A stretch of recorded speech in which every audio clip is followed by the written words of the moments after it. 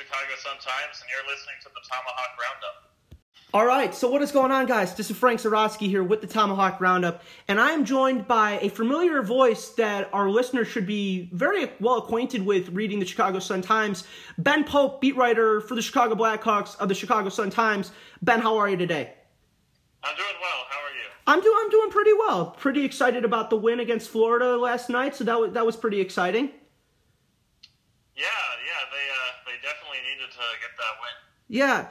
So tell us a little bit about yourself, how you got involved in reporting for the Chicago Blackhawks, and what's been your favorite moment so far on the beat? Oh man, well I went to Northwestern, and I was my senior year. I was interning with the Sun-Times covering high school basketball, and around the time my internship ended, there was someone left, and they shuffled some reporters around, and the Blackhawks beat came open. I'd grown up a big hockey fan in Raleigh growing up, so I followed it closely throughout college, and it was something I was knowledgeable about, so they thought I was worthy of moving on to the Blackhawks beat, and it's been a great 2 years since, even though I guess more than half of it has been in the COVID era now, but yeah. Man, as far as a favorite moment, there's a lot. I'd say just in general, my favorite part is being able to travel and go to all the road games and see so many cities and arenas, and it's really fun and interesting to just experience that and what hockey's like in different parts of the country and the continent and the world. I'd say even going to Prague at the start of last season was probably the coolest place I've been, and so maybe that's my favorite moment, but just being able to spend 5 days over there in the Czech Republic and experience what hockey culture is like there and do it for work was a lot of fun. And that's a big thing when you're talking about having fun with it, because I know some people, obviously not you and I, but with the 9 to 5 day in and day out, it's like, let's get some excitement into the daily routine. Going to Prague will do that. Yes, yeah, it was a lot of fun. Both attending the games and practices, and also being a tourist and exploring the city and going to bars and seeing the historic sites. So it was definitely a good time. Yeah. So talk to our listeners about what it's like hour by hour on a game day for you as a beat writer. Oh, well, I guess I'll do it for a home game day because those are more typical this year. So the Blackhawks would have morning skate at 10:30 on most game days. So I would wake up and head to the United Center and get there, watch morning skate, tweet out the starting goalie, if they'd run any line rushes, if there's any player who's maybe coming back from injury who makes an appearance. And then this year, there's Zoom calls. Normally it would be open locker room access where we could go in and talk to players, work on whatever story we're working on. For the Sun-Times, what we do on game days is we have I'm responsible for writing 2 stories on a game day. One will be kind of what we call the main story, which will be written during the day, but have to be about some sort of subject where it will still be relevant the next day when it runs in the paper, regardless of what happens in the game. So often that's more of kind of a player profile or some sort of off-ice story, or it could be about a player's performance or a power play or anything like that. Sure. But just make it not too specific about that one game because it has to still hold up the next day. So that's normally what I'd be kind of gathering information for during morning skate. And then during the game, obviously we're there an hour before, and there's warm-ups, just tweeting out the lines and everything, and then watching the game, obviously, and then post-game, there will be another round of Zoom interviews this year, normally media locker room access, and I'll be getting post-game quotes, and then working on my second story for the day, which would be sort of a game story led off by something about the game, although we try to make it a little bit more digging into one storyline than just sort of an AP-style recap of the game, and then normally a few notes down towards the bottom of the article on just little other notable news items that weren't worthy of a full story. So I guess that's what a normal day would be like, but obviously there's a ton more details into it, but it would take me an hour to go through all Sure, that. So sure. That's the overview. Yeah, that's a fun experience, especially day in and day out, because following the storylines for the casual hockey fan who might not know things, it's you and I, albeit on different sides of the media coin,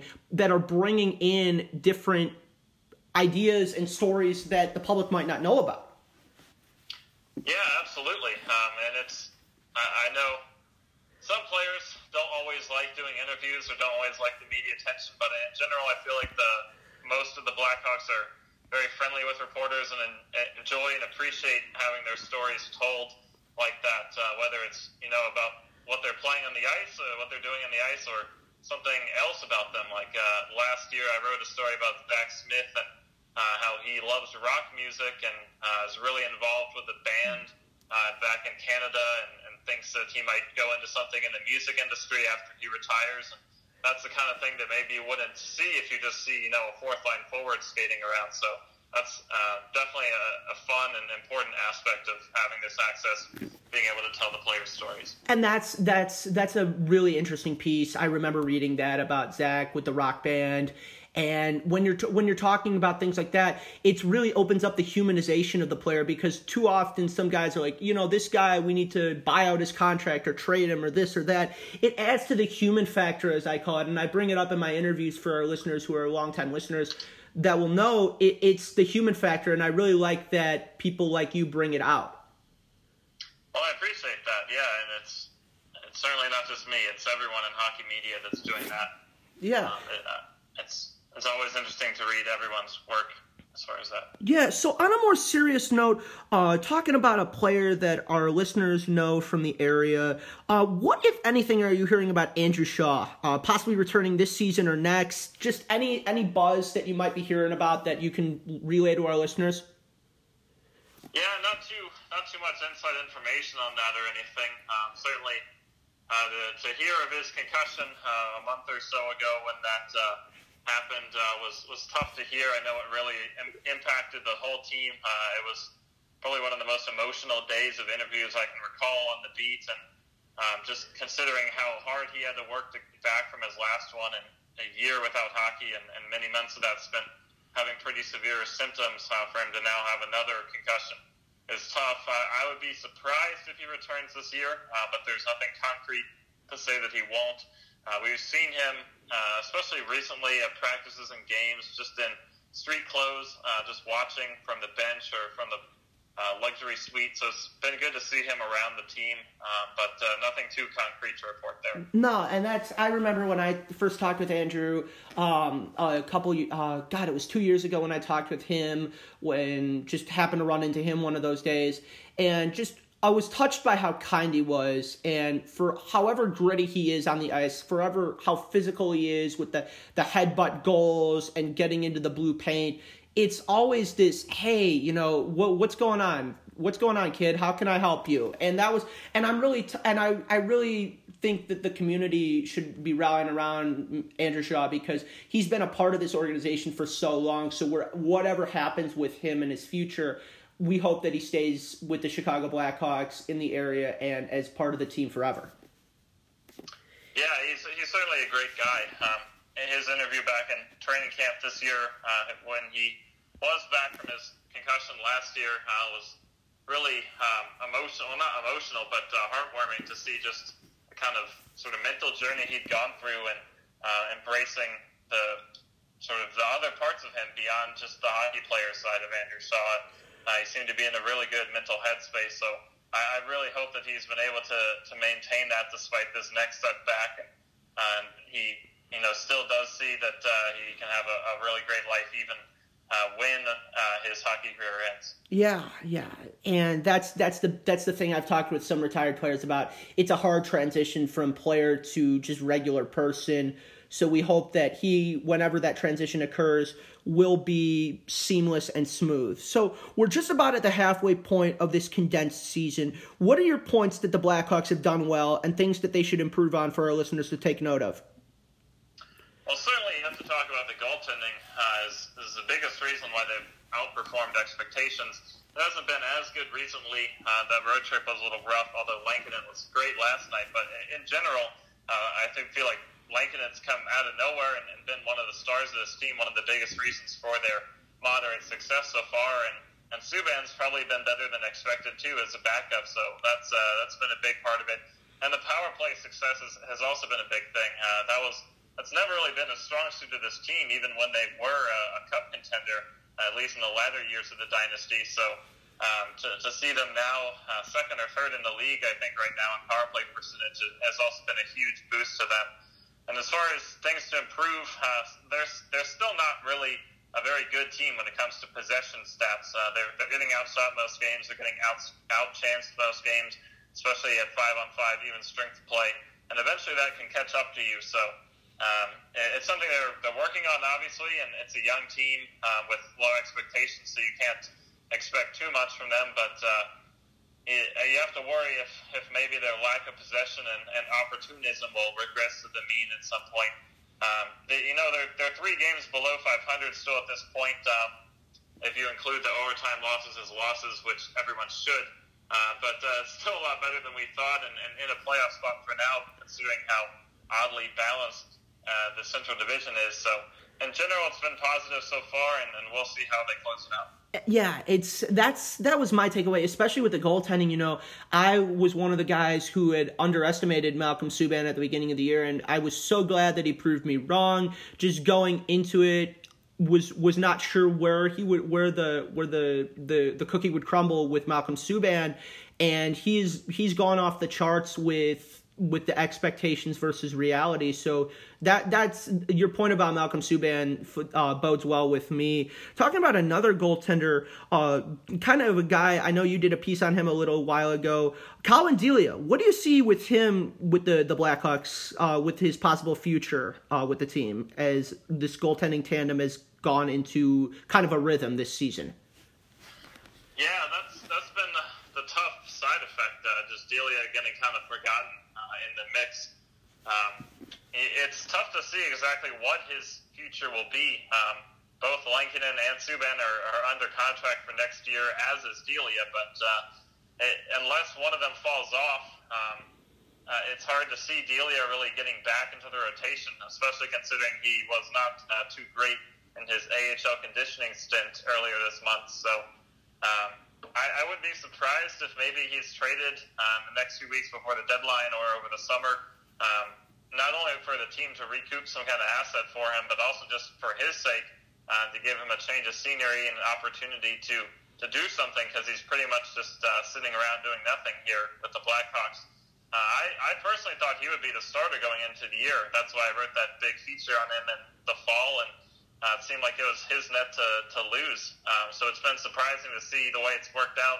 I'd say it's worked out pretty well for the Hawks, considering they found their pretty clear goalie of the future in Lankinen, but certainly not worked out very fortunately for Delia. Yeah, I remember reading that piece, and I was one of those guys who agreed about Delia.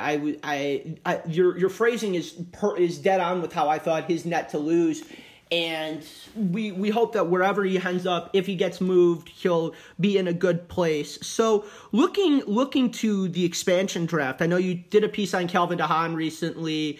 Is there any guys along with him that you think that the Kraken may pick up in the expansion draft? And talk us through the reasoning and rationale for that. Yeah, the expansion draft is pretty fascinating.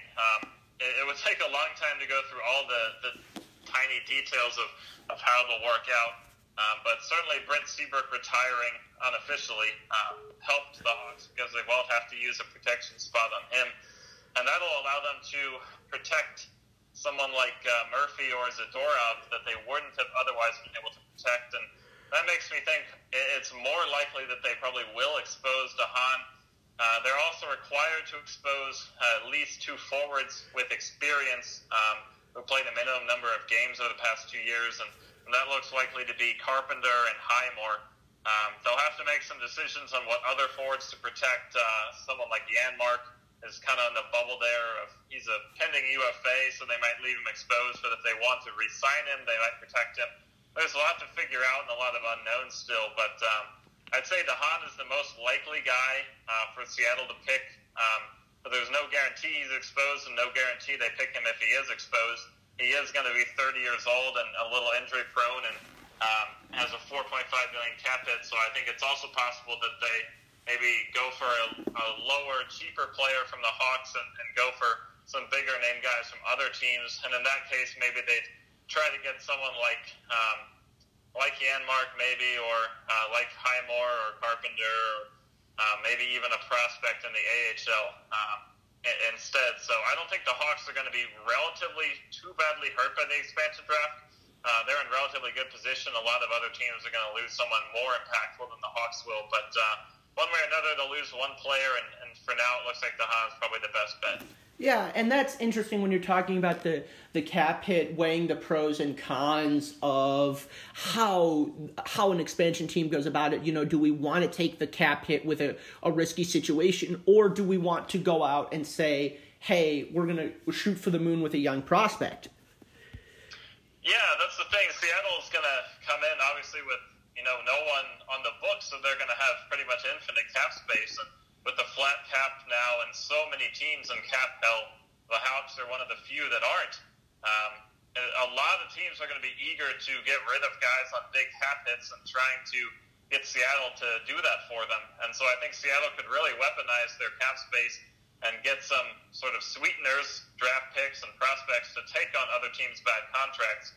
And with the Hawks not really needing to do that, with the Hawks actually one of the few teams outside of Seattle in position to maybe do the same with their cap space, I could see possibly Seattle not wanting to take a guy for no reason with a big cap hit like the Hahn, and maybe just take some sort of depth guy with a $1 million cap hit or something. So I think that's one reason they might not pick the Hahn, but as far as trying to get the best talent, the best player out of the ones the Hawks exposed, the Hahn will probably be the most likely pick. So it just depends on which way they go with this. Yeah, and it's really interesting, talking about the expansion draft and everything on the Chicago Blackhawks. Ben, before we head out today, is there anything else you'd want to add for our listeners around the U.S., Canada, Chicagoland area, etc.? Oh, man, I can't think of anything in particular, but I appreciate coming on and for the good questions. All right, Ben Pope of the Chicago Sun-Times. Ben, thank you so much for the time. Yeah, thanks for having me.